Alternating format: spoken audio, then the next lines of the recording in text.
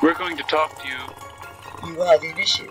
You are the cosmic We being. found out that I was actually getting a 2-inch by 2-inch brand through the cauterizing iron. We no longer under the laws of Moses. The world again suffereth violence, and the violence shall take it by force. Coffee. And cults. Hi, John. Hi, Sam. Hi, listeners. And welcome to Coffee and Cults, where once a month we meet, drink seasonal, festive coffee-type drinks, Ooh. and discuss cults, sects, and fringe religious movements from around the world. Please be aware this podcast may not be suitable for all listeners, as it will contain strong language. And with my knowledge of this subject, I'm going to say murder, I'm going to say sexual abuse. Content warnings for gun violence, Yeah. suicide, general death, fire, mayhem, General Death sounds like a terrible commander. or a really good commander. Well, yeah, depending on which... Counterpoint. Oh, good one. Sick burn. Yeah, there will also be some references to our prior discussion of child sexual abuse, but they're very brief.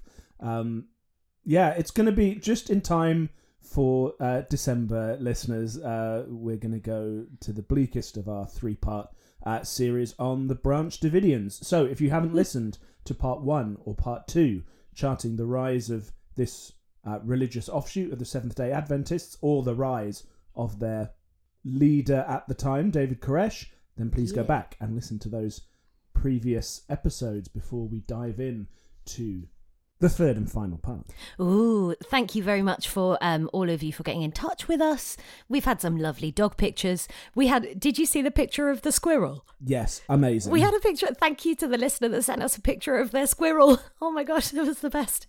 And we respond in kind. Sometimes they get pictures of my cats. Sometimes they get a picture of John's beautiful dog, Ash. So if you'd like to join Pet Pic Exchange, you can do that by looking us up at Coffee and Cults on all your favourite surveillance social media sites. No matter what lunatic currently runs them. And you can also email us coffeeandcults@gmail.com. If you would like to support the podcast, you could do so. We've got some bonus stuff coming up on Patreon. We've got John's dog just asked for some attention. Hey, Ash. So you can come support us on Patreon. We've got some stuff going on there. If you would like to support us on a one-off basis, you can do that at ko-fi.com/coffee and cults. Thank you, Ash. I've got a very clean arm. Or if you'd like to support us more regularly, you can do that at patreon.com/coffee and cults. A big shout out and a thank you to all of our Patreons. We have some little presents and gifts coming up for you over the festive period, so do look out for those.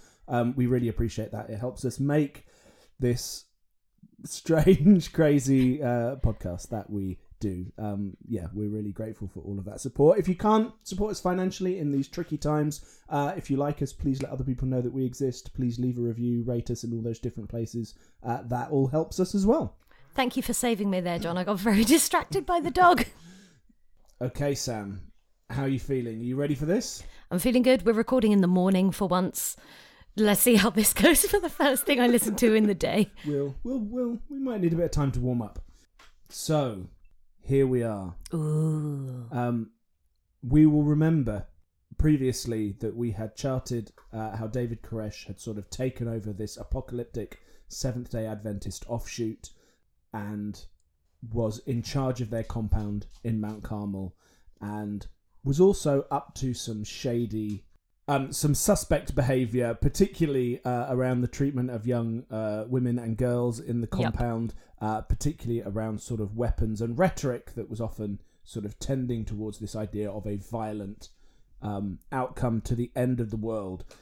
And so there's this real forceful idea in their theology that the world will come to an end, will process into the sort of biblical apocalypse described in Revelation, and that the Branch Davidians all believe the world will move into its next age towards that apocalypse through violence, blood, and fire. Oh, lovely. Which is not a very not a very jolly thing. Happy Christmas. Happy Christmas. Happy Merry Christmas episode. It's not a Christmas episode. Yeah. Listeners in the future listening to this at any time, we just happen to be surrounded by twinkly lights and a Christmas tree and tinsel, which is playing against the mood somewhat. As well as this apocalyptic journey into fire, America's going to have a central role to the end of the world. I don't think that's a theory. I think that's probably true. Yeah, I think increasingly day by day and year by year. Sorry, Americans. And that in particular, part of the way that this would happen is that the United States would enforce a Sunday law to flush out all the people who are true Sabbath keepers, and that would sort of lead into a period of persecution that then also sort of triggers this sort of run of apocalypse, and that the sort of the bad guys in that scenario would be papal Rome. Boo, yeah. Also probably true. And America, who they sort of see as being the two beasts described in the Book of Revelation. Sure. So America in that is the beast that speaks like a dragon but looks like a lamb. Oh, I reckon, like, you know, when you do that thing where you can go and look at clouds and find shapes, you could probably make a lamb happen out of. Are we talking the USA, North America? Yeah. South of Canada? Maybe. I'm sure if we drew around enough states or something, we could find a lamb. I also like the sort of the reverse implication that there might be this lamb that speaks like a dragon, but there also might be this dragon that speaks like a lamb. Yeah. So that's fun. So this is the sort of the root of their theology and what they're sort of hoping for, I guess, and expecting. And we're going to see how this is a really interesting one, I think, in terms of the sort of the big finale of a cult. That's the wrong way to phrase that, John. It's not a TV serialized episode, but in terms of their the denouement of it. Oh, you're so fancy. Thank Sam, you. I love it. That this one really is, at a certain point, can only go one way because of what they believe. Yeah. You know, with like Jonestown and other things, that isn't necessarily baked into their theology from the start. You can sort of imagine that it there could have be a gone on circumstance where forever, things go other ways, yeah. or people make different choices or whatever. That doesn't feel like it's the case here. And I should say somewhere up here at the top, there is lots of controversy about what happens in this. I was going to say in this episode. There's no controversy about what Sam and I do in this episode, but in the story we're telling in this episode, there are things that are disputed and things that I guess depend on how you read events and whose account you believe. And we'll talk a little bit about that as we go. But I think it's fairly clear that there's something really baked into the way this group sees the world, that when they come into confrontation with other people, other military-ish organisations, there are only certain ways that it can go. We've already seen the first bit of gun violence from these people, haven't we? We saw that in the last episode. Yeah. So hot take: guns are bad. I mean, they do bad things sometimes, yeah. When do they do good things? That gun that shot Hitler. Yeah, cool. Sometimes they make nice displays over fireplaces. Yeah. Water pistols are funny. Yeah, see, there we go. Yeah, okay. There we go. There's good balance. Sorry, I've removed my hot takes. Guns are fine. There's some balance for any particular Second Amendment fans. We're going to jump a little bit back and forth to begin this, but we are going to start on February the 27th, 1993. Oh, okay.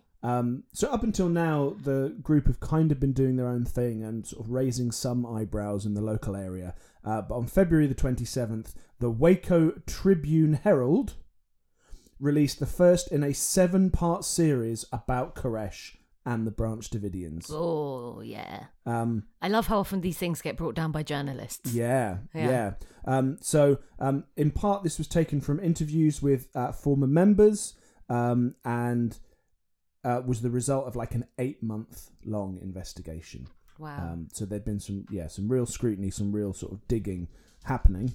And in particular, it covered the polygamy that was taking place, the statutory rape, and just rape that we've previously discussed, and the large store of guns. I'm going to read you the opening little paragraph, which gives you an idea of the tone of it all. Cool. If you are a Branch Davidian, Christ lives on a threadbare piece of land 10 miles east of Waco called Mount Carmel. He has disciples, claims a 9th grade education, married his legal wife when she was 14, Blech. enjoys a beer now and again, plays a mean guitar, reportedly packs a 9mm Glock, and keeps an arsenal of military assault rifles, and willfully admits he's a sinner without equal. Cool. He's just one of you. Oh. Totally chill things for a cult leader to be. Great. But that is interesting in like the sort of the contradictions of Koresh and how he sort of portrays himself and sort of makes an asset of like, you have to sometimes be a sinner so that you understand what's going on and so that you can then really demonstrate that's like a really clever way to excuse all of your behaviour. Yeah. That's there was a sinless Messiah that came, and now this is the one that's really going to be of the world. Yep. And like that is, for all the other things, actually kind of smart and kind of interesting. And again, not out of pattern. So supposedly Grigory Rasputin, part of his sort of theology as a holy man in Russia was that because he used to go around and sort of knock loads of women off in different ways and spin around in basements and things. Yeah. So that sounds fine as a lifestyle. Yeah. But that's the 12th deadly sin of spinning around in basements. yeah, absolutely.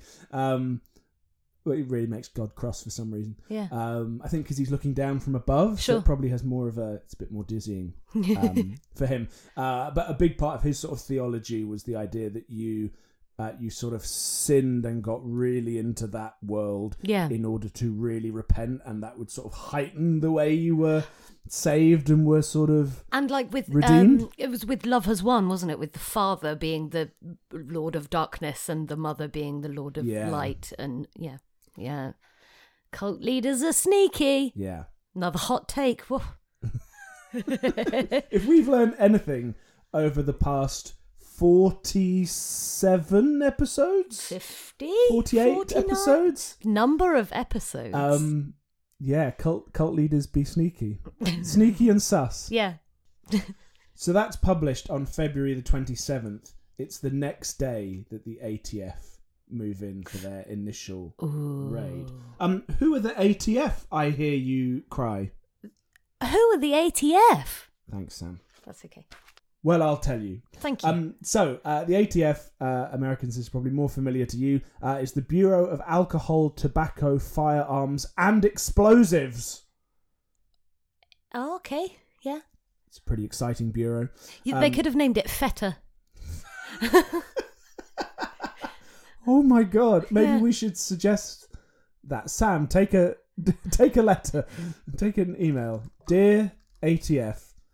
Yep, dear ATF. Please rename yourselves FETA to include all elements of your controls. Well, good. Okay, so that's sent off. They're a domestic law enforcement agency within the United States Department of Justice. Noticed with their name that if they're not the ATF or don't take Sam's wonderful suggestion of FETA, their acronym is actually BATFI. Oh. BATFI, BATFI, which is a less cool acronym than the ATF, so I can see why they made that cool. Yeah. But I think, FETA is still there for the taking. They developed out of agencies originally from like the Treasury and the Bureau of Prohibition. Sure, or the alcohol and tobacco things, In 1972, they became their own independent bureau to deal specifically with these issues, kind of inspired by the fact that in 68, there'd been a Gun Control Act that meant there was much more to enforce than there had previously been. So that's the organisation, and they've sort of had been around for a little while by the 1990s. However, they were no strangers to controversy. And it's really interesting, Sam, in doing all this kind of research, you sort of think of the far-off lands of 1993, Yeah. and sort of obscure, like, religious and political sects in the south of America, south of the United States, sorry. But there are so many little things that are just going to link into present-day political America in ways that are really interesting. And like the roots of a lot of present-day stuff is all right there. So in 1990, in June, there had been an incident referred to now by its place name, Ruby Ridge. Yeah, heard of it. So Randy Weaver, who was a kind of survivalist and a white separatist, so not a great guy. I used to regularly go to something called Aryan Nations. Sounds That gives you an idea of his kind of interests. Yep. But he had sold 2 unregistered sawn-off shotguns to an ATF informant. Silly boy. Very, Silly. very silly. Which the sort of the accusation at the time was that they'd been illegally cut, so they'd been cut shorter than they should by like I don't know, millimeters or something. But that sort of made the difference of what was legal or illegal. Despite my strong feelings about them, I don't know anything about guns. Does that mean they do bigger booms? Is it like with a shotgun? Does it mean the shrapnel goes further? Maybe. Yeah, I guess it must be in some way more harmful, mustn't it? Because that would be your impetus to do it and your impetus to not. Or does it just make it easier to hide in your jacket? Oh, maybe it's that as well. I'm sure people are going to message us now and let us know. Great, thank you. So that happened, but he avoided the court summons that he got in response to that, and the ATF offered to drop the charges if he became an informant for them, because he was in this kind of survivalist scene where there was lots of sort of firearms accumulation and stuff. He refused, and was later acquitted because it turned out that maybe it wasn't short enough to technically be illegal. Okay. Even though it was sawn off in some way, yeah. So that was sort of widely seen by sort of people in his thought space and world as like entrapment, right? Yeah. We're going to try and provoke you to do a thing, claim that it's really illegal, force you to become an informant, and then, oh, you haven't done that. Oh, it turns out actually it was legal. Yeah. All along. So that's a really good way of feeding into the paranoia and suspicions of this kind of subculture. He missed kind of various court dates and summons related to that. And I think also probably related to tax and stuff as well. So he had a long history of missing some court appointments. Again, there's some disputes about whether he was told the right dates and blah, blah, blah, blah, blah. Yeah. Either way, something shady was happening. Yeah. In both from both parties. Yeah, which meant he ended up not making the dates. So the U.S. Marshal Service team approached him near his property, and there was a shootout which killed U.S. Marshal Bill Deegan, Weaver's son Samuel, and Weaver's pet dog. Oh. It went badly. Yeah. It was pretty horrific. Sure. And the FBI hostage rescue team surrounded the cabin that they lived in the next day. In that next day, a sniper from the hostage rescue team tried to shoot Randy and killed his wife. He actually survived, but his entire family had been killed during this incident. Going back to my original hot take, guns are bad. Yeah. For either side of who has them. So there were Department of Justice and Congress kind of reviews and hearings, which raises lots of questions about how the ATF and the Marshal Service and the FBI handled the situation, are handling kind of citizens with weapons, and the people that get caught up in those kind of interactions. And obviously this became like a key event for gun rights activists. Although Well, yeah. they might not be sympathetic to the horrible racist shit that this guy was involved in. Yeah. They saw this very clearly as you can be there can be allegations that you have a weapon you're not supposed to have, and the FBI will come and shoot your family and your dog and your son without any due process or horrific, like unimaginable. I think you've probably seen this as well, Sam, a really good documentary that John Ronson did. Oh, no, I don't think I have. About this. Yeah. Where he, I can't remember, does he speak to, I think maybe he speaks to Randy Weaver in that, but he speaks to his daughter. Wow. And other people that were kind of involved. Because this sort of really fueled that American militia subculture, the guns rights, and kind of understandably, right? 100%. If you were told you were allowed a thing and then they try and find ways to make that thing that you were allowed illegal. Yeah. And the idea that you can be a survivalist and be trying to sort of being off grid and keeping your distance, but the government will come and shoot your family. Yeah. Yeah. You can understand that kind of. So there was already, interestingly, lots of sort of criticism of the way these groups were handling situations like that. Mm-hmm. And it was already starting this kind of, political storm around it. Okay, so we're going to jump forward a little bit. Bloop, bloop, bloop, bloop. To July the 9th, 1992. Cool. When United Parcel Service driver Larry Gilbreth reported that he delivered 90 pounds of aluminium powder and 2 cases of inert dummy grenades and some black powder to Mount Carmel. Okay. Now, all of those things are legal at the time for you to have. Uh-huh. But my understanding is less legal if you then put them together to make lots of grenades, which is to uninert the grenades. A weird rule. Yeah. It's really funny. So the 2 books I read, which I will shout out later, were kind of a good balance, because one of them is much more sort of sympathetic. Okay, interesting. And one of them is much more is quite good at being balanced, but ultimately comes down and says you can totally understand why certain things happen. Yeah. The book makes a big case of like, this guy delivered some dummy grenades to them and they made like a really big deal out of it. But, they were just dummies, and actually that's legal to have. I don't know why they've got this kind of Valley Girl voice. I really enjoy it. Legal to have. I'm really enjoying the shoulders that you're doing at the same time. Actually, it turns out you're the dick. I think actually it just sounds a little bit like that UPS driver should have not been so nosy. Like, it's not legal to look. I hate it when you go to the post office and they ask you what's in your parcel now. Yeah, treats. I'm always like, I don't want to. Yeah, porn.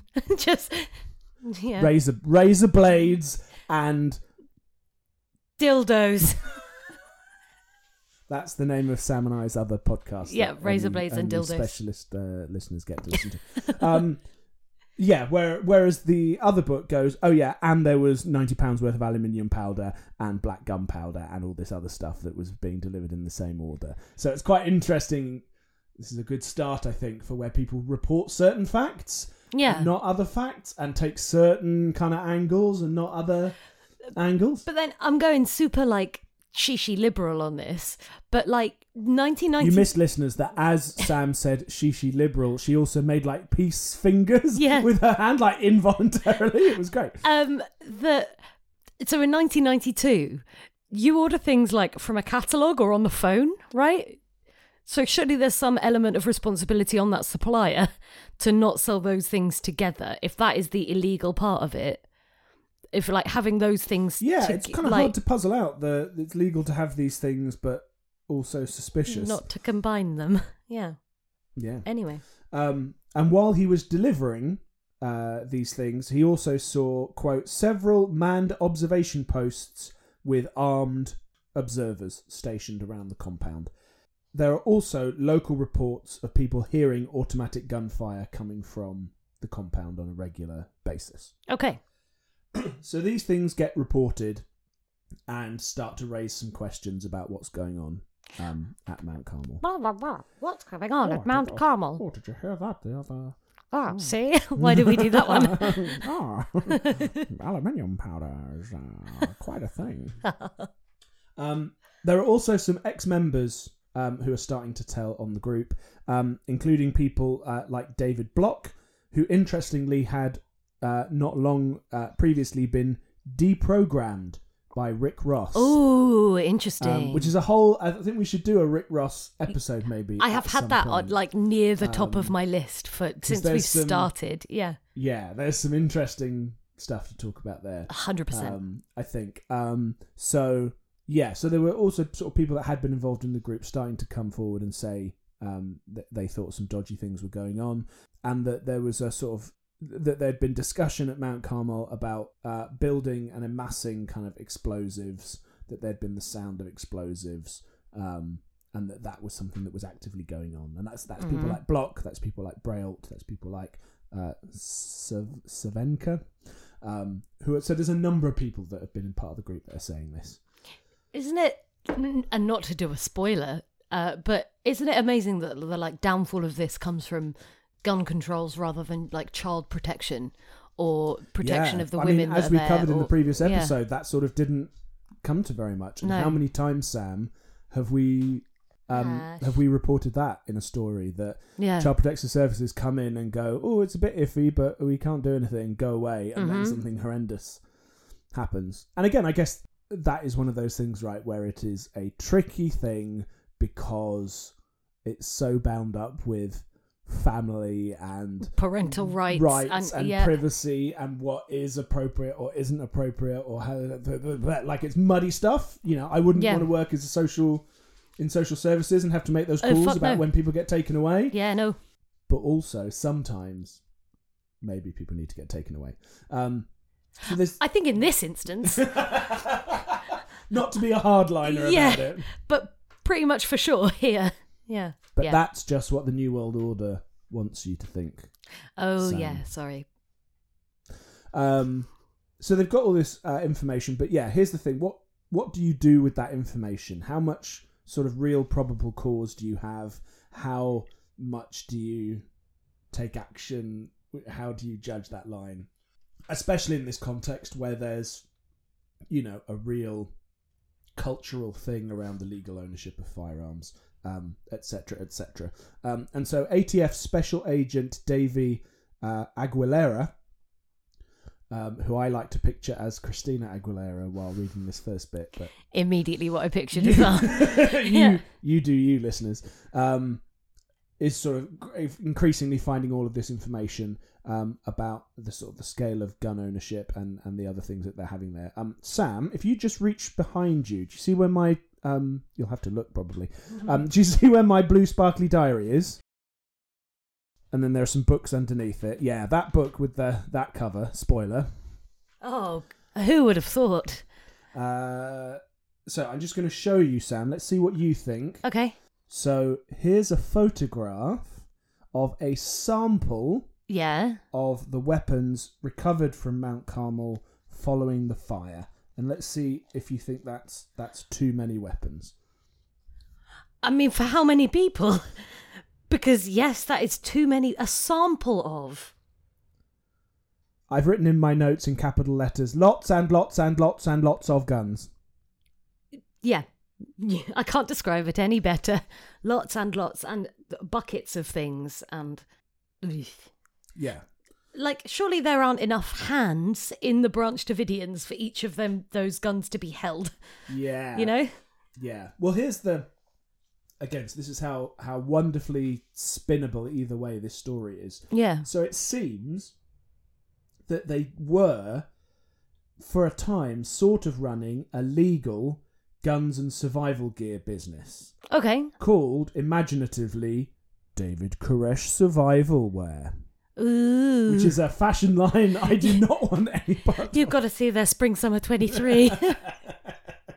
Get the new Vogue. They've got the new Koresh line. And so I just noticed that I've written in my notes, if your church has a survival store, beware! Exclamation mark. Wow. You come to this podcast for the best advice. Which I think is fair. Yeah. But they didn't have a gun license. They didn't have a license to sell firearms. They had a guy whose license they sometimes used, McMahon. Right. And so they sometimes would sort of sell a couple of things through him. Enough to, like a money laundering sort of thing, do a couple of things correctly in order to build I guess the legitimacy. So it's kind of, so there is, so there's potentially a run of like, oh, well, these are just Americans that, believed in their own right to have guns and wanted to supply other people with them. I will point out, though, that McMahon sold 223 weapons to Koresh, but only sold 7 of them on for him around September 1992. So 216 weapons laying around. That took me way too long to do that bit of that was maths good. this morning. I wouldn't have. We could have been here all week and I wouldn't have worked that out. Sam. So that seems to suggest they were stockpiling. Not only that, but they were also purchasing the parts to build guns. So here's another fun thing. So you can buy these parts to build AR-15s. No. But it's illegal if they had assembled more than 50 of them and not paid the relevant tax. If they'd otherwise just assembled 49 of them or 100 and paid the tax for building them, totally fine. Gross. So this is what is kind of interesting, is that there's no real proof of anything illegal going on. But the scale of weapons being sort of gathered and the context of the group is kind of alarming. Yeah, but alarming doesn't equal illegal. Yeah. So the ATF really thought they were building an arsenal. Would they, which they are. And after the events, that's kind of proved correct. But yeah, so I'm just going to go down the list of some of the stuff they had, Sam, which is titled here in my notes, A List of Things John Definitely Understands. On the first day of Christmas, my true love gave to me 2 times .50 caliber BEMs, 34 AR-15 assault rifles, 61 M16 assault rifles, 61 AK-47 rifles, 5 M15 rifles. Oh no. 60 pistols, thousands of pounds of ammo, 21 silencers, and grenades, including grenades that are live, and numerous gun points and other things as well. Apologies, maybe some of those things I've mispronounced or not articulating the right way around, but that's a fuckload of... That's a lot of things, weapons, and a range of weapons, and lots of... there's a big debate in America now about assault rifles and why you need those if you're a private citizen. Yeah. That's what loads of these sort of are. So there's this sense that maybe Koresh is preparing for a battle, and from what we know of that apocalyptic kind of view and language in the group, it doesn't seem unreasonable that those two things are connected. Nope. So there's also sort of information coming from other people. We've mentioned Child Protective Services. So Joyce Sparks, who is part of Texas Child Protective Services, had said that Koresh had told her, quote, he was the messenger from God, that the world was coming to an end, and that when he reveals himself, the riots in Los Angeles that had recently happened would pale in comparison to what was going to happen in Waco, Texas. Koresh stated that it would be a military-type operation and that all the non-believers would have to suffer. What a totally chill thing for a cult leader to say. Yeah, so he also wasn't hiding his dreams of a military confrontation. Making clear threats to life. Yeah. Yeah. And again, it's one of those sort of self-fulfilling prophecy things, right? If you believe you're supposed to have this final battle, actually from some of the other reading that I did, it seems like the Branch Davidians originally thought the battle would start and would happen in Israel. You know, we talked about them buying some land and trying to set up a group there. Hey guys, can we go to Israel now? So that was sort of part of the idea, that they'd go there and that's where it would start. Mm-hmm. And then part of what changed in Koresh's theology eventually was that the idea that it would happen in the States. Yeah. So, yeah, it's just so kind of clear. If you think that's going to happen and you're stockpiling weapons and you're saying this is going to happen, not just like this might, just saying out loud to someone that's there to protect your children. The future of everything depends on this happening. Yeah, that's kind of it's not great. Robin Buns, whose name Robin Buns and stealing biscuits. Comic potential I haven't noticed until I said it out loud there. These are. I feel like I say this every episode now. These are some of the last light bits, listeners, before we get into. I mean, sure, there's got to be. Said that Koresh in the compound would show them really violent war movies as training videos. Okay. But his last attempt at a military operation didn't go very well. No. But well, that's maybe why they needed to watch Full Metal Jacket. Yeah. I know. Would that have been? I don't know if that would have been out. I don't know. Das Boot. I don't know why that tickled me so much. I think it was the way you made eye contact with me and said it so playfully. And he would regularly quote Jesus saying, if you do not have a sword, go and sell your cloak and buy one. But what if I do not have a cloak, David? Whatever you have to hand. Okay. Totally chill things for a Messiah to say. So all of this sort of comes to the big question of, was it justified for them to get a search and arrest warrant? And how do you make that decision? Yeah. But they're amassing all these weapons. You have people from the group saying, hey, they're really thinking that there's going to be a final battle that they're going to have to fight. Yeah, I guess the answer is, I don't know. Like, we can ask lots of questions about the way they go about it coming up.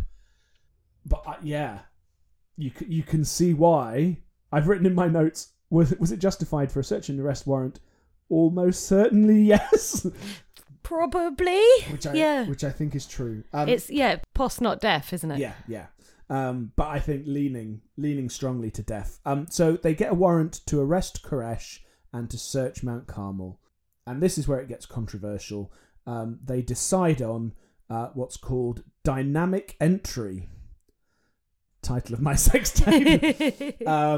Which means rapid entry into and through a location, depending on surprise, speed, and domination. Right. So rather than surrounding a site and David! calling out, you just go in, you sweep through it, right. You just sort of dominate in that time period. Okay. So that was what they decided to do. Yeah. Again, there are lots of questions of like, why did they do that? Why didn't they wait for Koresh to go into town to buy go to some penny Walmart. sweets and get him there? But there are lots of reasons that might not have been a good idea. Not least, he didn't regularly leave, or at least it's not as much as other people. So that could have been, any time at what time. Yeah.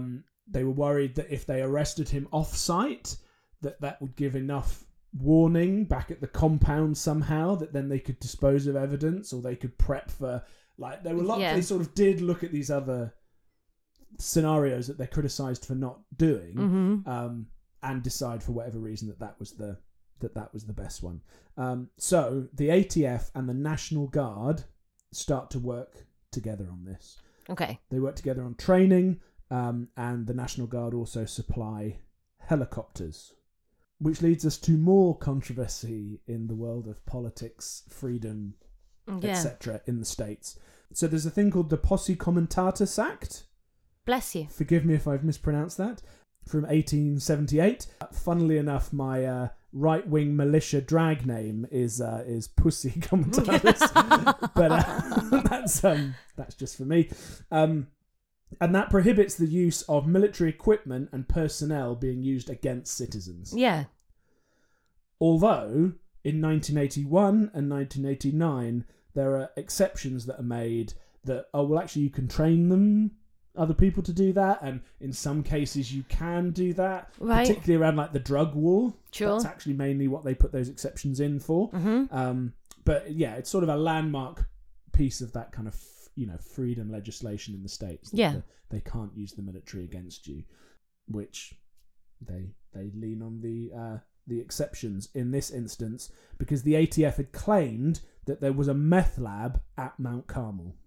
Okay, but yeah, had no evidence for it. Partial, if I was Snopes, partially true. Right, okay, yeah. George Roden, who we'll remember from last episode, Yeah.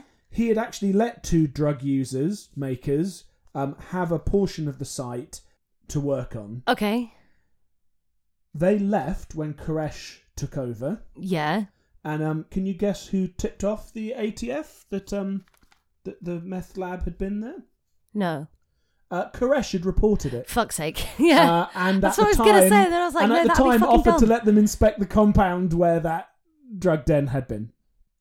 Okay, but they were like, nah, it's all right. We'll wait for you to do something deadlier. So again, like, we can talk about how the various issues around that, but Yeah.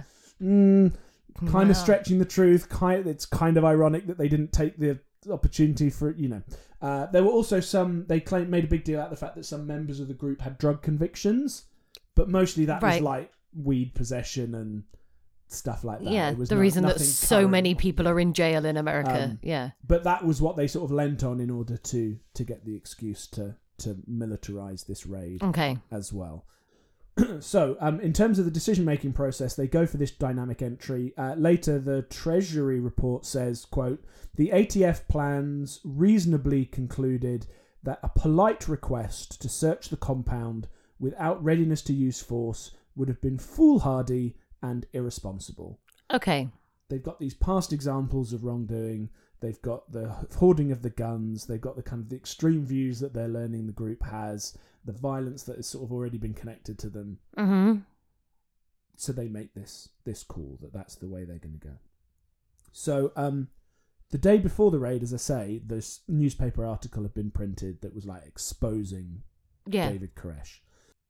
On the day of the raid, I'm going to mispronounce all of these names.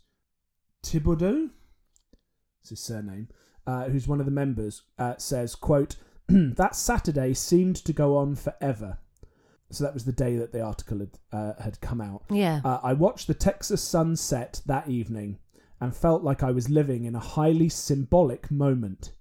The end of our world, if not the end of the whole world. I was simultaneously exhilarated and terrified. Yeah. I didn't want to die, but I was now so identified with the community that the prospect of sharing its biblical destiny made my heart thump with excitement.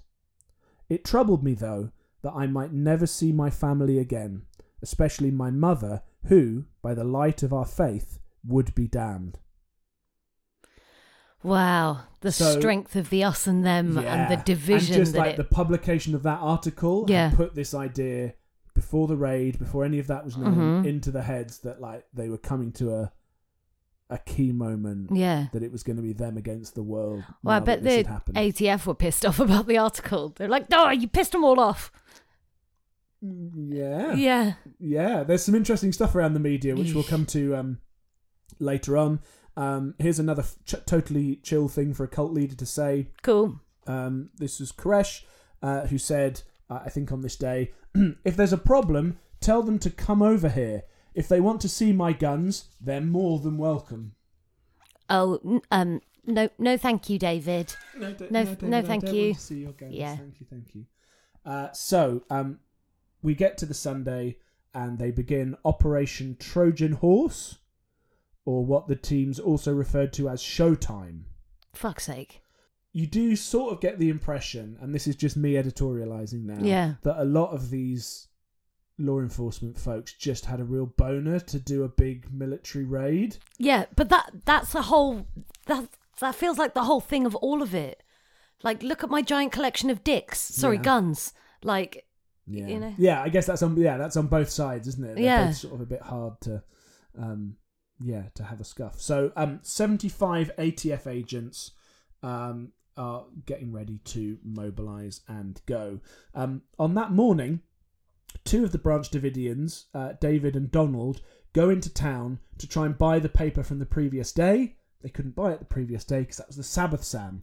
Oh, because they couldn't go shopping. Yeah, Right, so they had okay. to go the next day to see if there were any left in the shops that they could then buy and see what was going on. Yeah.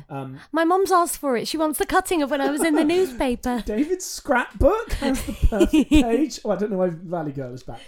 I like her, told it's myself okay. I wouldn't do any voices in this episode as a mark of respect, and I'm sorry that hasn't happened yet. It wasn't. You haven't done so much voices so much as changes of pitch and shoulder movement. Yeah, I think that's fine.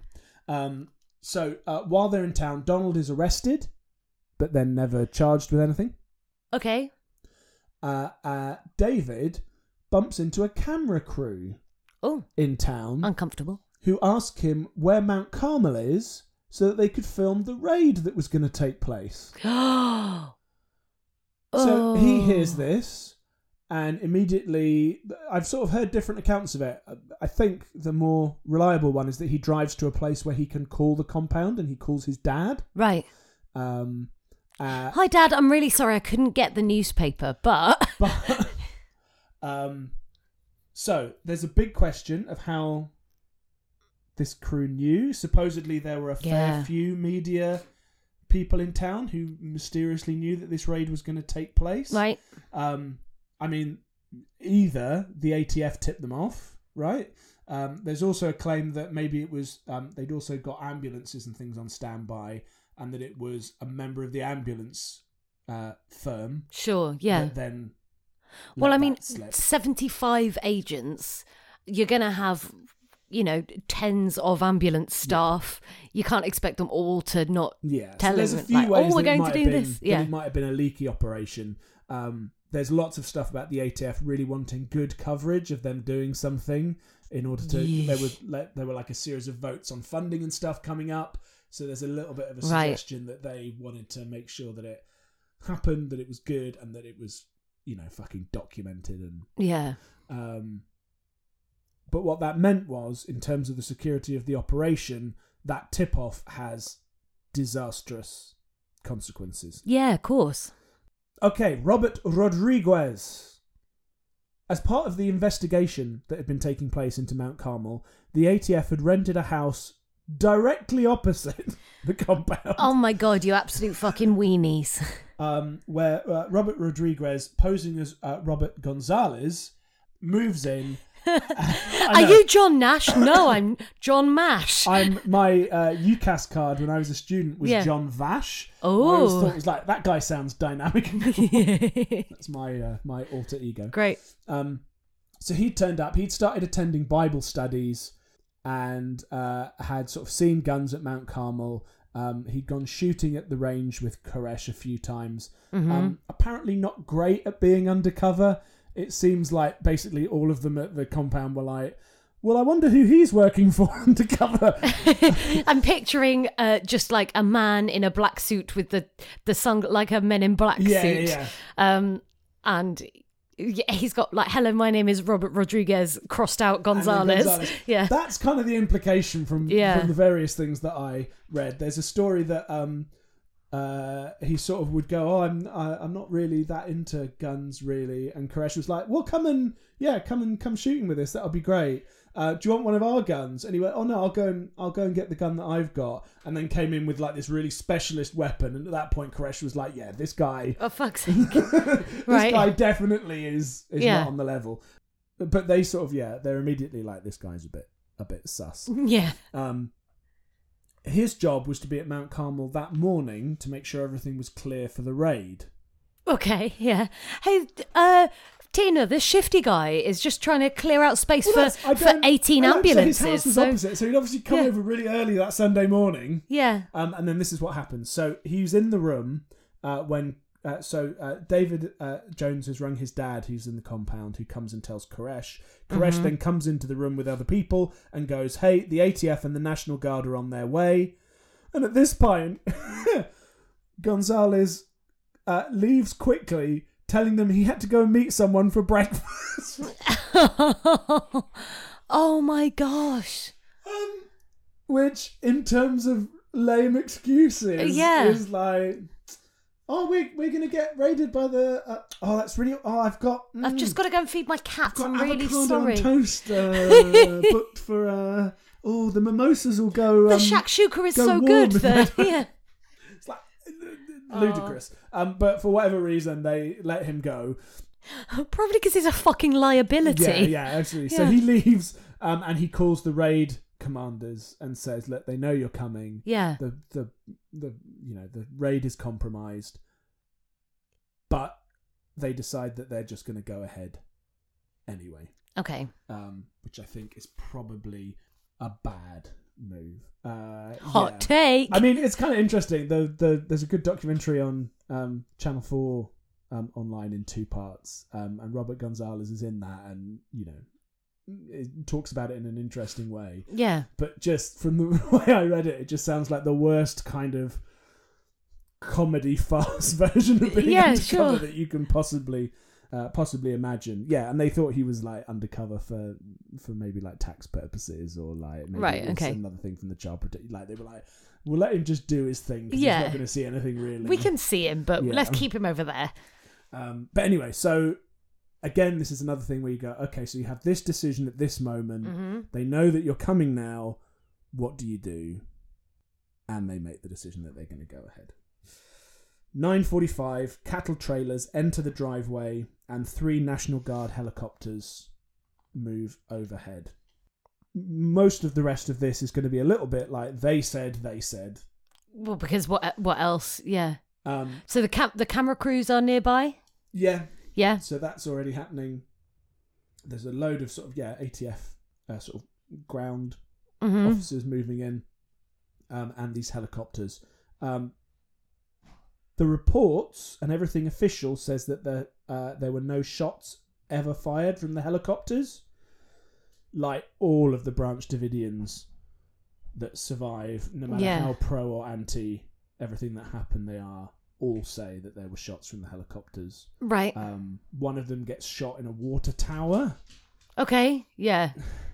which seems unlikely if he was From a shot ground from someone on the infantryman. ground. Yeah. But who knows? They say they didn't shoot from the copters. They didn't, or or maybe they shot things that were just like noisemakers from the copters to try and intimidate them, and that Yeah. Who knows? This is probably not the right time for a joke, but I imagined a funny comedy bit where the person is with their handgun in the water tower and the helicopter makes a noise and he goes, "Wah, wah, wah," and then that's how it happens. That. Yeah. I mean, so much of this is like the most tragic kind of course. farce. Yeah. I promise I'm not going to be making light of the rest of this death. I know that's not what you're doing. Yeah. But I think there's that kind of mess and confusion. But also there's so much now that I'm going to say, you just have to decide, listeners, how much of one or the other you believe. So the agents race up to the entrance of the complex of buildings, and Koresh is standing there unarmed outside the main doorway, which has 2 doors. Okay. Thank you for describing what 2 doors No, look that's like. going to be relevant. Yeah, Don't worry. That's not just patronising. And, you use that to get into the... Do you know what I mean, Yeah. Sam? It's like these things... The portals and to... they move, and that sort of... In that swingy Yeah, on a you see on a doors. hinge. You maybe have heard of them. I doors. understand, thank you. That's what they've got. So he says, what's going on? There are women and children in here. Yeah. What are you doing? They say, police search warrant, get down, aim their weapons at him. He reverses sort of back inside, slamming the front doors shut. Yeah. Then a hail of bullets come through the door, hitting him and Percy Jones, who's the dad of David who rang in from town.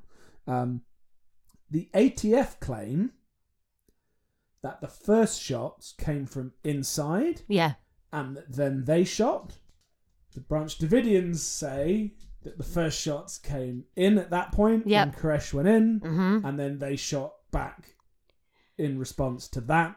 I think with it, like you said, because they've all got boners to shoot each other, someone gets scared and shoots, and then everyone starts shooting. Yeah, like it's on exactly one side or the other. When there's some people that go onto the site later, they say that the door showed shots both ways in Yeah. it, but most of them from the outside, Yeah. like really heavily weighted that way.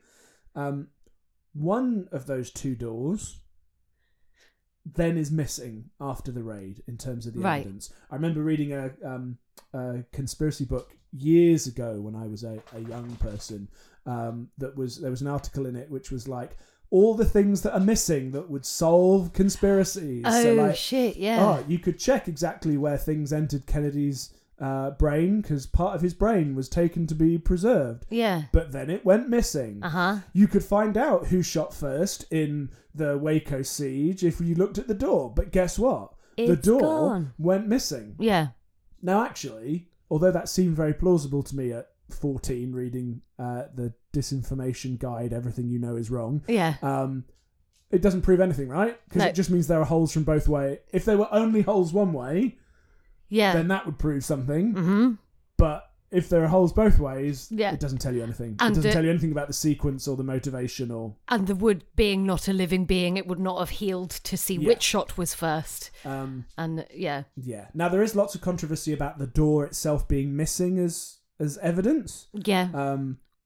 But there are various stories that maybe during, spoiler alert, some of what happens later, it melts or Right. just, gets destroyed too much that way. Or one of the boners takes it as a souvenir, or it's Possibly. yeah. That it was deliberately destroyed. Shredded, like in Monsters Inc. Yeah, because of the tanks and things later on, there's a chance that maybe it just got dragged away in the wreckage and buried. Like, Yeah. there are lots of things that might, that might explain that. There's another big, maybe I'll write it down, maybe I've written it down later on, but there's another thing about another piece of evidence that was missing. Right. About that was sort of held for a long time, and it was then found in the evidence stores and just hadn't been, catalogued or put forward Okay. and everything. And part of this very nice book from Oxford University Press, he was saying, which kind of undoes the idea that people were hiding evidence, because the worst place to hide evidence is in the evidence Is locker. with the This is evidence. a very sophisticated Yeah. plan. But that's like a big, that's Mm-hmm. become a big sort of mythological sort of point of trying to work out who's telling the truth here, Mm-hmm. and who isn't. So during this initial skirmish, 4 ATF agents are killed. Conway LeBleur, Todd McKeon, Robert Williams, and Steve Willis. Who shot who is sort of unknown, again, in the confusion and run of it. Later on, some of the surviving Branch Davidians are prosecuted or tried at least for aiding and abetting manslaughter in relation to them. And there's also an attempt by the ATF to get into the building. They go up onto the rooftop, try and get in through windows. They throw flashbang grenades in. There's definitely some sort of shooting out and shooting in. Mm-hmm. It's amazing. In that Channel 4 documentary, they're interviewing some of the survivors. One of them is going, so I saw this guy trying to shoot into the building, and I thought, my friends and family are in there, so I'm going to shoot you. And I did shoot him. Yeah. And I would do it again. Yeah, it's really interesting Yeah. to hear them sort of talk about it in like a calm, this is the decision I had to make in the Yeah. moment kind of way. 6 Branch Davidians died. Okay. So Perry Jones. Yeah. So he was injured in that door Yeah. skirmish, and then it seems like he was either put out of his misery by a Branch Davidian, Mm-hmm. or he shot himself. Right. He's okay. got like a close-up wound. Yeah. Jaden Wendell, who was shot probably while in gun battle with the ATF. Mm-hmm. Peter Hipsman, who had 4 shots, according to the Branch Davidians, 2 from a helicopter and Wow. 2 from them then putting him out of his misery. Okay. Peter Gent, who was in the water tower, who was shot by the ATF, either by a helicopter or a really good sniper. Yeah.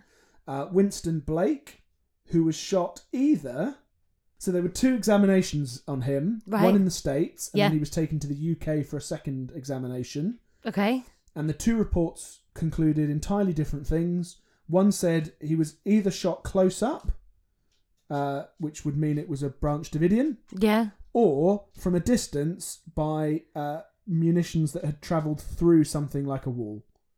Okay. either or, it's not the same as with the others. It's not two both are true. exams Yeah. said those two different things, that the nature Fuck's of the sake. wound meant it would Okay. either be one or the other. And you can sort of see like the idea that it would be this sort of Like- big, jagged, close-up wound, right? Yeah. Because of the proximity. Yeah. And that would mean there would be like stuff in the Shrapnel-y wound. bits. Yeah. Like powder and stuff. Mm-hmm. That's why they say it must have been close up and therefore must have been a Branch Davidian on purpose or by accident. Yeah. And then the other report looks at that and says, well, actually, that's probably a really high-powered round that's come through other things, and all Yeah. the shrapnel and stuff is the stuff it's come through. It's the wall that it's come through. So yeah. it almost... and Okay. that's what all of this story is like. Yeah. But You- either way, this you man is decide. dead. Yeah. Yeah. Michael Schroeder, who fired at agents and then was shot, Okay. or Oh, no. was innocent and unarmed. He was... So some of the Branch Davidians had been out at... I think they had like a... Oh, was it like a shop or there was some kind of outside part that was more open and Right. whatever. And when this started, they ran back toward the building, and Yeah. the agents came after them. Okay. And while that was happening, Schroeder was standing sort of by the complex of buildings as the agents came up. They say that he was armed, and then Right. they took him out. And then the Branch Davidians say that he was unarmed. They shot him, and then must have planted the gun that was near him Okay. later on. Oh, there we go. Here's the other thing. So he was wearing a cap that was missing during the deliberations about what had happened to him. That was the cap that then turned up in the evidence locker. Cool. A bad place to hide evidence. But again, like Yeah. maybe would have had some information about what his wounds were and where he was. And Uh-huh. at the time, Koresh also claimed that a child of about 2 had been killed, Ooh. Yep. but there's no evidence of that. Okay. There's no name for that child. There's no No. body of that child. There's nothing. Right. So perhaps that was something he just said to make it more Worse. Yeah. Yeah. Or maybe a child was injured and he kind of overplayed that, or Sure. whatever. So the raid had started at 9:45. Yeah.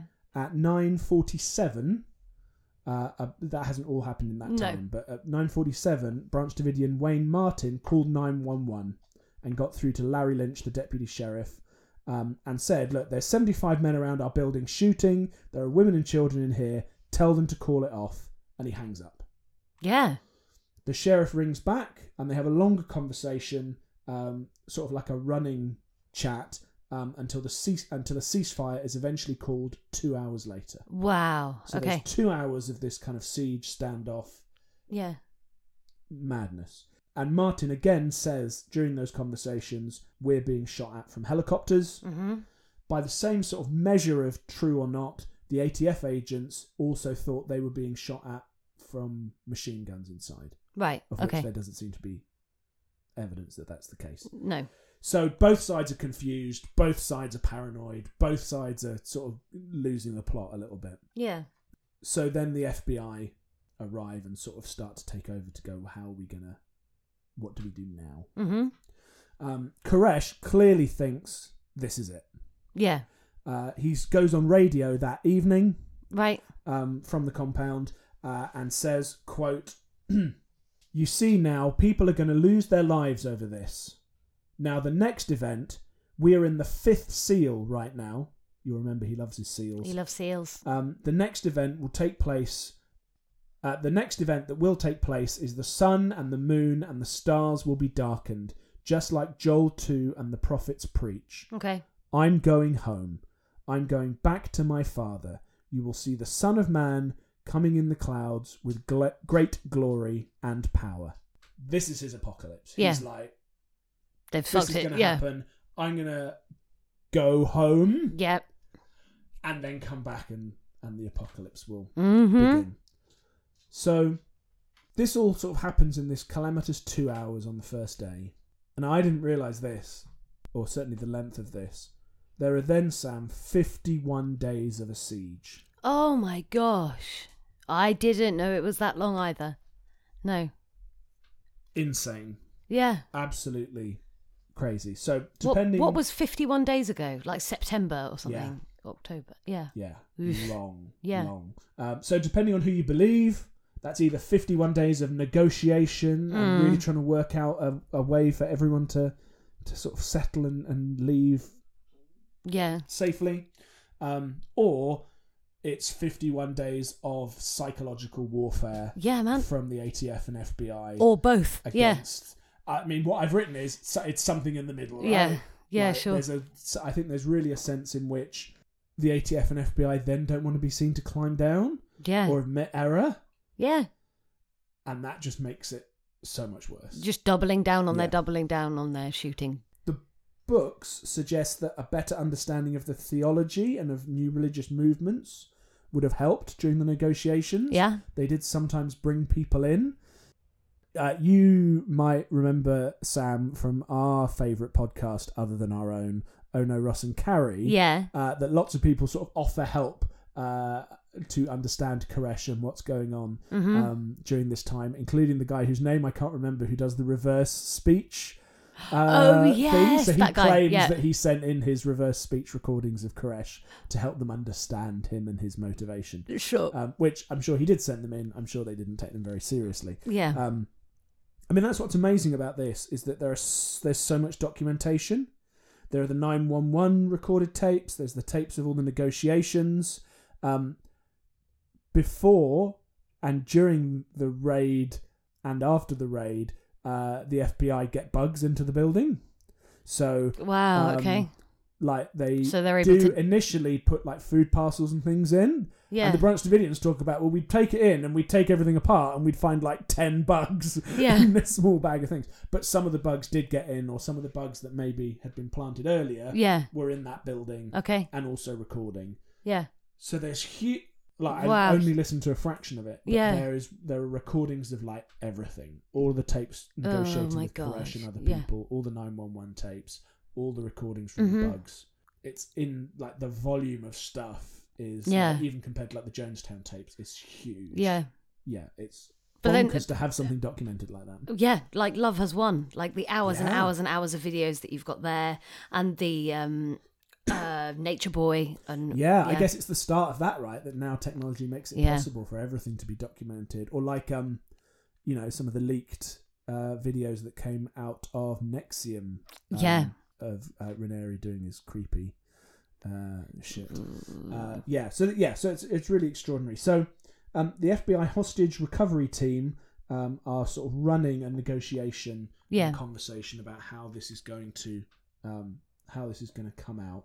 On the 2nd of March, there's an agreement that if the FBI would arrange for a prime-time national radio broadcast of a Branch Davidian message, the Branch Davidians would, quote, come out peacefully with all of their people immediately. Okay, that sounds fine. So on the 2nd of March at 2:30 p.m, they broadcast a message from the Branch Davidians. Right. That evening at 6 p.m, nobody's come out of the building, of the complex, Mm-hmm. and Koresh gets in touch with them and says, oh, yeah, turns out God has changed his mind and is telling me to wait. Yeah, okay. For what reason? How genuine that is? Yeah. Again, who knows? It is entirely conceivable to me that the thing in Koresh's head that he thought was God speaking to him told him to wait. Yeah. It's entirely conceivable to me that that was just a bullshit excuse. Yep. Because he didn't think they'd do it, and Yeah. they did it, and then he didn't know what to do. Yeah. Yeah. Oof. Two Branch Davidians later claim that during this time there was a plan starting to formulate about a mass suicide. Right, okay. The idea was that they would, quote, blow the place up, and that some people would be put to sleep with injections, and that everyone, as a result, would then be translated Oh, on great. to the next level. All that horrible euphemistic language we've heard from Yeah. other groups. There are a number of people that say that. Yeah. There are also some recordings, I think, from the bugs where there's a conversation of like, well, I want to, I want to go to sleep. You'll put me to sleep, right? When that happens. Oof. Yeah. That could be could be metaphorical. That could be metaphorical. That could be talking about something else, but could be talking about that. Yeah. Right. Yeah. All of it is grey area, isn't Yeah. it? All of it is. Ooh. So Branch Davidians do leave though during this Yeah. time. There are several like sort of negotiated releases where people are allowed out. Okay. Between the 2nd of March and the 23rd of March, 35 people leave. Yeah. 21 of them are 12 or younger. Okay. Cool. 6 of them are over 60. Okay. And then there are some mothers. And one woman who Koresh kicks out for smoking. Okay. I mean, great. Good priorities. What a there, good Koresh. reason to not get killed in a raid. But interestingly, Yeah. one of the things that she says later was that was like, I was disobedient to him. Smoking was banned. Right. I smoked. He didn't want anyone. The reason he was happy for some people to go Yeah. was that they are the people that might not listen to him, that might be less dedicated, Okay. that might get in the way. Yeah, man.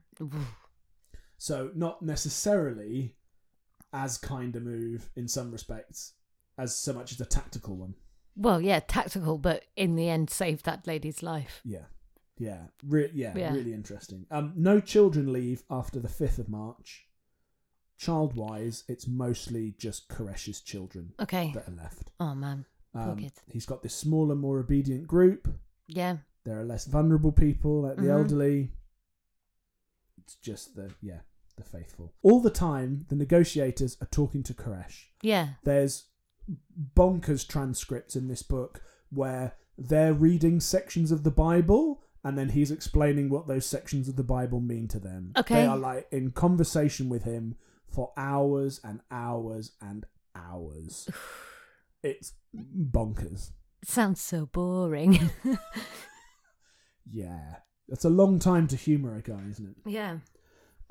On the 9th of March, they cut all power Gosh, right. and water to the compound. Oof. On the 15th of March, there's a face-to-face meeting outside where sort of legal issues are raised around whether the initial raid will be investigated or not. That's one of the things the Branch Davidians want to have happen. Right. They want guarantees around that. The evidence Yeah. of that will be preserved. Mm-hmm. Both teams are sort of negotiating for that to happen. During this conversation, really interestingly, the Branch Davidians say, well, the other negotiator in this team is God, so we'll have to go and wait for signs for God on how he feels about what we've just negotiated. And he's at the moment telling us to wait and not come out or do anything yet. Right. Okay. Which again, if you're a negotiator for all the things that they seem to do that are not great, Yeah. how do you negotiate with a group and their, whether real or not, God? Like, Yeah. that's a tough like if I've got my NVQ in negotiation, Sam. Yeah. That has not prepared me to negotiate with actual God. With actual God that actually communicates through the person that you're trying to negotiate with, is a silent partner Yeah. in your negotiations. Yeah. Because you could just as easily go, well, God told me. Yeah. Well, no, fucking didn't. He's my God. And yeah. that's the thing, Yeah. again, lots of the, I think quite right stuff is saying, well, if they just sort of known a bit more or understood a bit more about the group and what they believed, and that maybe would have helped in the tactics in the negotiation. But that still doesn't help. You have to then negotiate Yeah. with With nothing Yeah, and yeah, with everything. Yeah. Oh, that was much more profound than I intended. Very good. Yeah, interesting. At this point, they fly helicopters over the compound regularly at night. They use searchlights. They install these big blaring searchlights and just blast the windows all through the night. Torturing them. And they play music on loudspeakers. Yeah. Would you like to guess what song they play? Forget your troubles, come on, get happy. I'm gonna Oh, chase no. all your cares away. No? God gave rock and roll to you. They play Nancy Sinatra singing "These Boots Were Made for Walking." Oh, gosh. Okay. Ding, ding, ding, ding, ding, And that's ding. just what they'll do. One of these days, these boots are going to walk all over you. All right. Which is pretty gross. Yeah. And as you say, we've touched on psychological warfare before now. Yeah. That's absolutely what it is. It kind of feels a bit, the sort of the language of that song in retrospect seems kind of sick. Yep. Yeah, it's really interesting. Gross. And interesting as well. Here's, am I going to tell this story? Yeah, sure. So we might have alluded on the podcast previously that John used to go to lots of protest things in different ways, including protests where we'd camp outside something that was bad for the environment for a week. Yeah. And do workshops and little protests, and then maybe some people would chain themselves to things at the end. Mm-hmm. And John would stand nearby going, yeah. In a high-vis job. jacket, so it's legal. Yeah. So I once did that at near a coal-fired power station, and quite quickly the site was surrounded by riot police when it was taken. Right. That had about, I don't know, 1,000, 2,000 people camping maybe. Okay.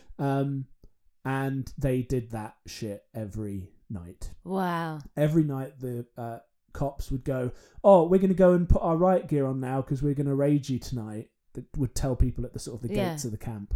And then they would go away, and then they would come back and they'd be in their riot gear, and they'd all get out and they'd play fucking Wagner, Ride of the Valkyries. God. And the helicopter would be buzzing around the site with its searchlight. Yeah. And everyone would go, fuck, we're gonna get hurt. Yeah. And then they'd do that for like an hour. Yeah. And then they'd all get back in their vans and they'd drive off, and the helicopter would go and they'd cut the sound. And then an hour later, they'd come back and they'd do... Ooh, so I guess what I'm saying is it still happens. Yeah. And it's still fucking gross. Yeah. And scary. Yeah. Yeah. Yeah, and what's really... Yeah. Yeah. Horrendous. That you could, yeah. Yeah. So I can't imagine what it would be like for the extended period that it happened here to have that. No, to have it for your week or 10 days or whatever. And like, how do you? So you now don't have food coming in or out particularly. They had like prep meals, like army prep meals. You don't have water or electricity anymore. No. Like, some of them are children. How do you make sane decisions and negotiate in that state? 24th and 26th of March, 2 people visit. Oh. One for a week, one for a month. Okay. Who are just like sort of supporters. Okay, yeah. Which blows my mind. Some lawyers visit. So some people do sort of go in and out a little bit while this siege is happening. On the 14th of April, Koresh says he won't leave until he's written his 7 Seals message. Okay, and he was only at 5, right, the other day? Yeah, and he hadn't written like any of it down. Okay. So the FBI don't believe him, but they have this thing where he goes, I'm going to write my book. And there are transcripts again of him going, okay, I've written number 1. I've nearly finished number 1. Right. So, I'm making good time. I've done that in like a day and a half. So I'm making good time. But they sort of don't buy that. Yeah. From the 10th of March, and then with revision on the 14th, the ATF and FBI are also planning a new raid, which would start hours or days in advance by introducing tear gas into the complex before the main raid happened. This plan went all the way up the chain to the Attorney General Janet Reno, who comes into for a lot of criticism for things that happen at this, and she approves it. Right, okay. So it has the official government sign-off of, you can do this. Yeah. They're also getting advice from other people. So like the Cult Awareness Network say, this guy's not going to back down. Yeah. You need to really think about what you're going to do because you're not going to be able to negotiate with him. No. Which is probably true. Yeah. Whether that's a useful thing to be saying and advising, I also don't know. What difference can it make at this point? Yeah. Yeah. And meanwhile, there's a huge press storm outside. Sure. There are hundreds and hundreds of people constantly filming and documenting. Yeah.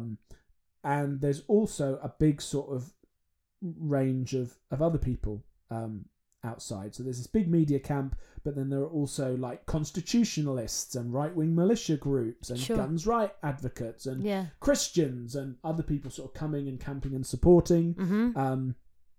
Stand-up comedian, the late great Bill Hicks, and his friend Kevin Booth, they rock up for a couple of days with a video camera. You can find that on YouTube. Lovely. And just hang out and talk about Koresh and sort of smoke cigarettes. I think- That's what Bill Hicks did mostly, but isn't basically, it? Yeah. I think quite interestingly, Bill spends a lot of time going, oh, this guy like plays the guitar and smokes and gets convinced that he's God. You can kind of see how lots of us in Texas might end up going down that line. Really sort of interesting. Yeah. There's a sort of a mixed local response. Some local people are kind of supportive. Some people obviously not. And there are anti-government activists, freedom of religion activists. Yeah. Also amongst the supporters hanging around outside is a 24-year-old US Army veteran named Timothy McVeigh. Oh, fuck's sake. Who is there handing out "Is Your Church ATF Approved" bumper stickers. Timothy McVeigh was the Unabomber? Which one's he? Oklahoma City. Oklahoma City, yeah. So he's there with other people. So on April the 19th at 6 a.m, combat engineering vehicles enter the site and clear all of the vehicles that the Branch Davidians have out the front, all of the small buildings. They just fucking demolish level it. everything. Fuck. Yeah. And they start inserting CS gas into the building complex. They do that through handheld grenade launchers, and by literally they have like little tanks and other vehicles that come in and punch holes in the side of the building and then pump CS gas in. Oh my God. And it's a lot. Yeah. I mean, we'll get to the figures in a minute, but yeah, they just fill it with CS gas. Almost as soon as that happens, some fires break out in the building. Right. Which come to spread. Yes. Back to the world of who, what, how, why. Uh-huh. There is lots of debate and discussion about that. We'll go into it a little bit as we go. I mean, there are realistically 4 possibilities. Either the Branch Davidians did it on purpose, or the Branch Davidians did it by accident, or the ATF and the FBI did it on purpose, or the FBI or ATF did it by accident. Is CS gas flammable? Let's talk about that in a minute. Oh, okay. So this is going to be fairly horrific. This is going to end by the end of this part of the story with 76 of the Branch Davidians dead. Fucking hell. Including 21 children who are 15 and younger. Oof. And 9 Branch Davidians will survive and be arrested. There is a good deal of evidence that the Branch Davidians intentionally started the fires. Okay.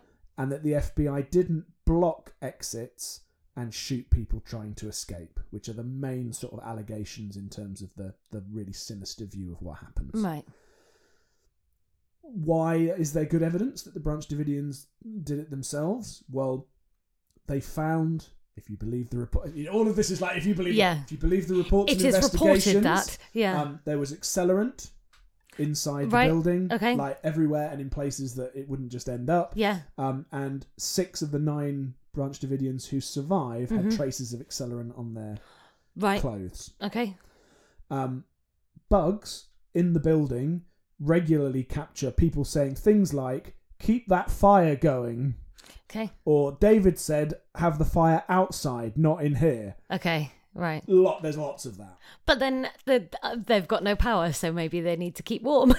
And so keep the fire going because I'm really cold. Yeah. I don't know. Yeah. Or maybe it's like David said, keep if the there was a whole fire, it would, burning. again. But there's lots of that. They also found inside the complex afterwards fuel cans that had holes punctured in them, presumably to make it easy to spread. Make your lovely watering which wouldn't can. just happen naturally. Yeah. They also found traces of Molotov cocktails. Now there are lots of questions. There's wrong info. There's missing information in all of these things. But there are also some of the survivors who talk about seeing people pouring gasoline everywhere on the instructions. And the fires start in 4 places pretty much simultaneously. Okay. So that seems kind of likely. Yeah. 6:31, they stop the gas. So that's half an hour of CS gas assault. And they tell everyone to exit. Right. They then put more gas in at 7:30. And that's when the big fire starts to go. Yeah. They also use these kind of flashbang pyrotechnic devices to sort of shock and again encourage people to leave. It is possible that those flashbang devices Yeah. could Yeah. possibly create sparks, Hit that accelerant. could then Yeah. ignite things. Yeah. But it's not super likely. It's not a No. definite, but it's it's not impossible. Yeah. At 9:20 a.m., they put in more rounds of CS gas for another 2 hours. Nobody leaves the compound. There are possible exits. Yeah. Nobody No one leaves. uses them. Okay. Most of the women and children. At 12:20, the fire department arrive and start coming in because it's now clear that there is a big fire. An going on. actual fire. Yeah. Most of the women and children die in the rear of the bunker, Gosh. either from smoke Yeah. or wounds, presumably from other Branch Davidians. For example, there is one child who has stab wounds in their chest. Oh, wow. Some die of sort of undetermined causes because of the, Yeah. for obvious From reasons. the put them to sleep thing. And so again, this is, I think, a big thing about like this gas plan fails, and it fails in part because these people believe this is the big thing that's happening for their end of the world, Yeah. so they don't have motivation to go. No, because this is where this is Yeah. where God's coming to pick us up from. Yeah. Which is pretty tragic. And it seems really likely that there were plans from weeks in advance that Yeah. if this happened, they would set fires Fucking. Yeah. and fulfill the prophecy, right? That Yeah. they would have to pass through a cleansing fire Mm-hmm. in order to get into the next world. During this raid, no FBI or ATF members are killed. As the smoke clears Yeah. and the fire dies down, the government agents raise American, Texas, and ATF flags over the ruins. And some agents pose for pictures with the red dead body found flags that are stationed through the complex. No. Buttheads. Motherfuckers. Yeah. And that is how the raid ends. 9 people get Right. out and are arrested, Yeah. or survive and are arrested. Everybody else has perished. So why might the Branch Davidians have sort of instigated this ending? Well, there's sort of strong theological reasoning within what they believe. Yeah. Everything sort of builds to this idea of the cleansing fire they pass through, Mm-hmm. that they would die during that and then come back for the actual apocalypse Yeah. and for the actual end of the world. As a side note, Schneider, who's like the number 2 guy Mm-hmm. in the compound, he dies of a self-inflicted gunshot wound. Okay. It's also likely that he was the one who shot Koresh in the head, Yeah. who dies of a gunshot wound. Again, it's a bit like the Jonestown thing, right? Of Yeah. the leaders Avoiding having a the cleaner way out Yeah. than the people around them. Yeah.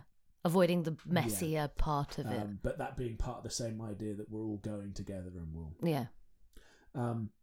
So it's not just really interesting in the book and in parts of the documentary. They talk about the fact that, you know, the idea that this is all just down to Koresh telling them to do it. Yeah.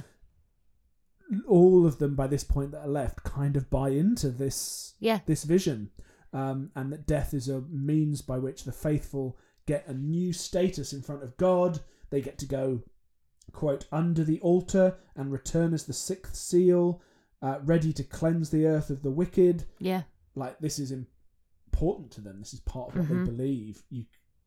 It's not like you could have got Koresh out and the rest of them would have... Yeah. They're not being instructed the whole time. Yeah. They part of it is their own beliefs have been Yeah. encouraged. Which I think is really fascinating, Yeah. because you sort of... I think with Jonestown, that feels much more like one person really being able to, Yeah. in those moments, brainwash people Yeah. and pursue their orders, whereas this has a much more collective Yeah. feel, Mhm. which is fucking terrifying. Basically, the sort of the short version of this is that lots of the people that died must have been committed and made that choice, Yeah. right, that they were going to stay in the building and they weren't going to. Yeah. Well, for Um, someone to kill a child in that way, like, Yeah. yeah. So, 9 Branch Davidians survive. Norman Allison, Renos Avram, Brad Branch, Jamie Castillo, Graham Craddock, Clive Doyle, Livingston Fagan, Paul Fatter, Woodrow Kenrick, Ruth Riddle, and Kevin Whitecliffe. They are charged with conspiracy to murder federal agents Whoa. and attempted murder. Oh. The jury mostly acquits them Yeah. and finds them not guilty, Uh-huh. apart from for like firearms offences. Yeah. The judge overruled the jury Whoa. and gives them sentences of between like 5 and 40 years. Okay. There's lots of legal wrangling beyond that, and eventually the Supreme Court later reduces their sentences to a maximum of 20 years. Okay. By which point I think most of them have been in prison for nearly that length of time. And there are endless sort of congressional hearings and reports and investigations, all of this centering on who made what decision, why did they make that decision, a lot. What was the order? And there's a huge kind of conspiracy movement that builds around it, talking about some of the stuff that we've already talked about. Mm-hmm. There's also, because everything was sort of filmed and documented, there's some very blurry footage that, if you look at it a certain way, looks like a tank is shooting fire out of the front of it. Woof. Which is probably a light reflection. Yeah, from gas or from... But you know, this sort of conspiracy industry around it grows and grows and grows. On the second anniversary of the raid on Mount Carmel in 1995, a large truck bomb is detonated outside the Alpha P. Murrah building in Oklahoma City. It's a federal building. Right. 168 people are killed. Right. 700 are injured. The person who does that is Timothy McVeigh, stood outside Waco selling his bumper stickers. Yeah.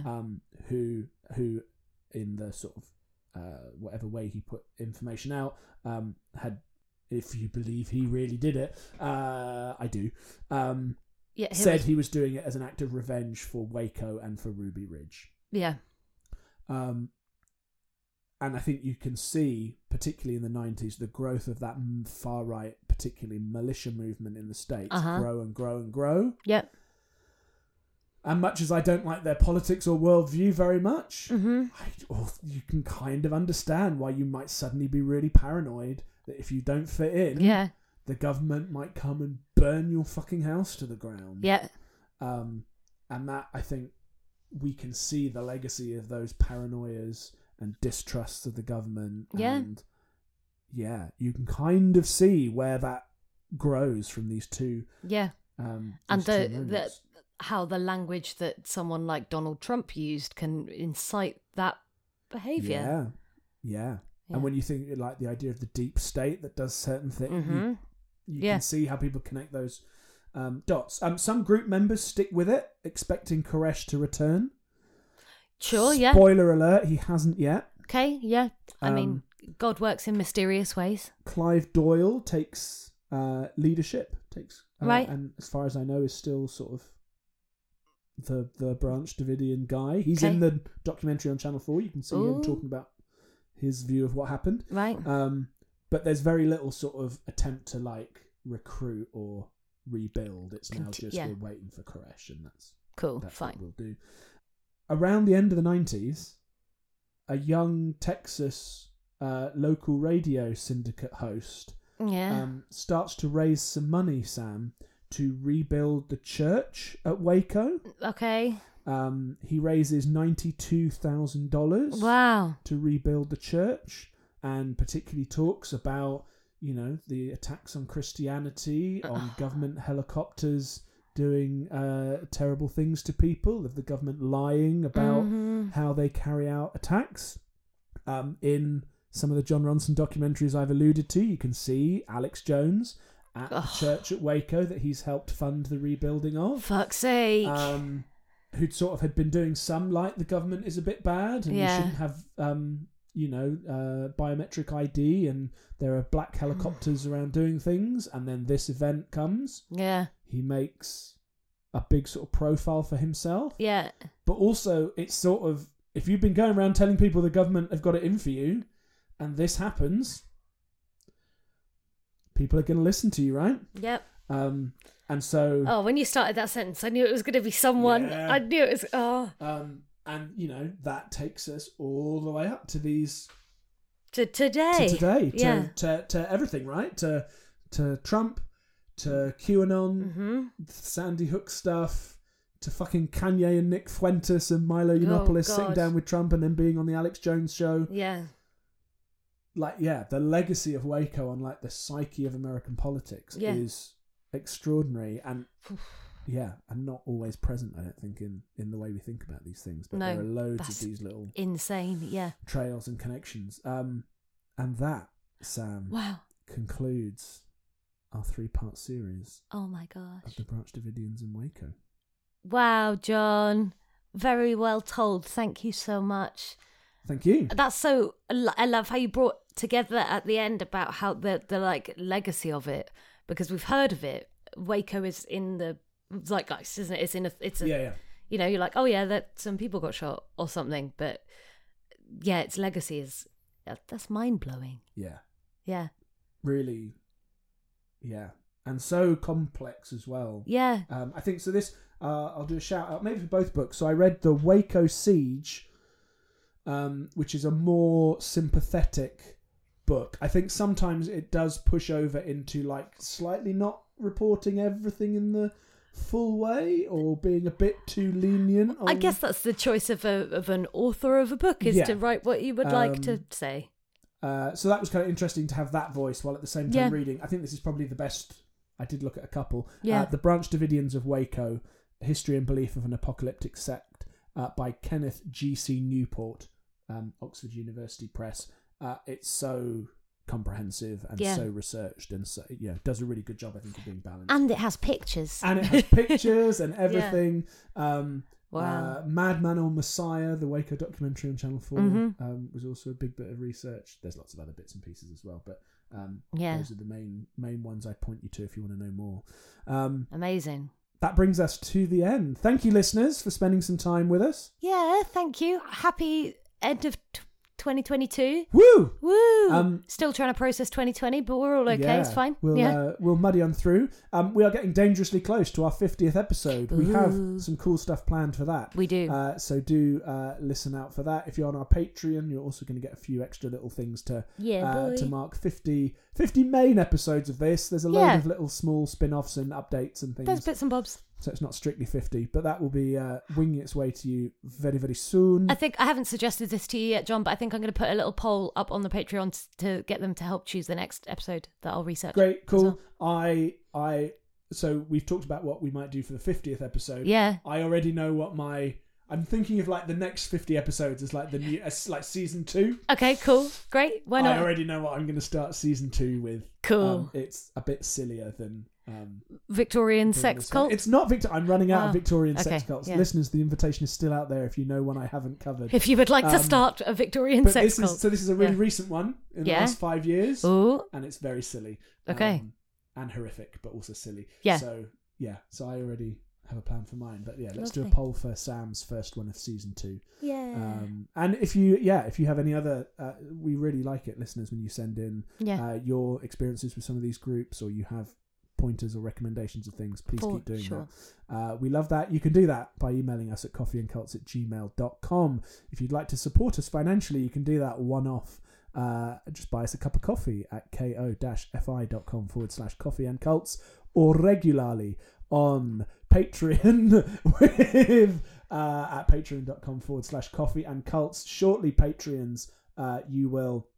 I'm looking at Sam because we'll have to work out when we're going to record that. We will have a new episode of Sounds of the 60s. Yeah. David Koresh wrote a lot of songs, Sam. Fuck yes. So okay, great. We'll do a David Koresh music special on the Patreon. Yeah. Following on the previous ones we've done. And otherwise, we hope you enjoy the end of your 2022. Thank you for spending some of it with us. Yes. We look forward to seeing you next year. I will have this episode edited and released on the day of recording. Oh my God, can you believe it? Woo. So if you're listening to it today or tomorrow, send us a message to wish John a happy birthday for the end of the week as well. Bless you. That's very kind. Thank you. If you're listening to it in the future, it's in December, so don't worry about it. Get it next year. Yeah. Have a good festive time, whatever you're celebrating, and we wish you a very happy new year. We will see you on the other side, listeners. We love you. Bye. Bye. Bye. We're going to talk to you. You are the initiate. You are the cosmic being. Found out that I was actually good.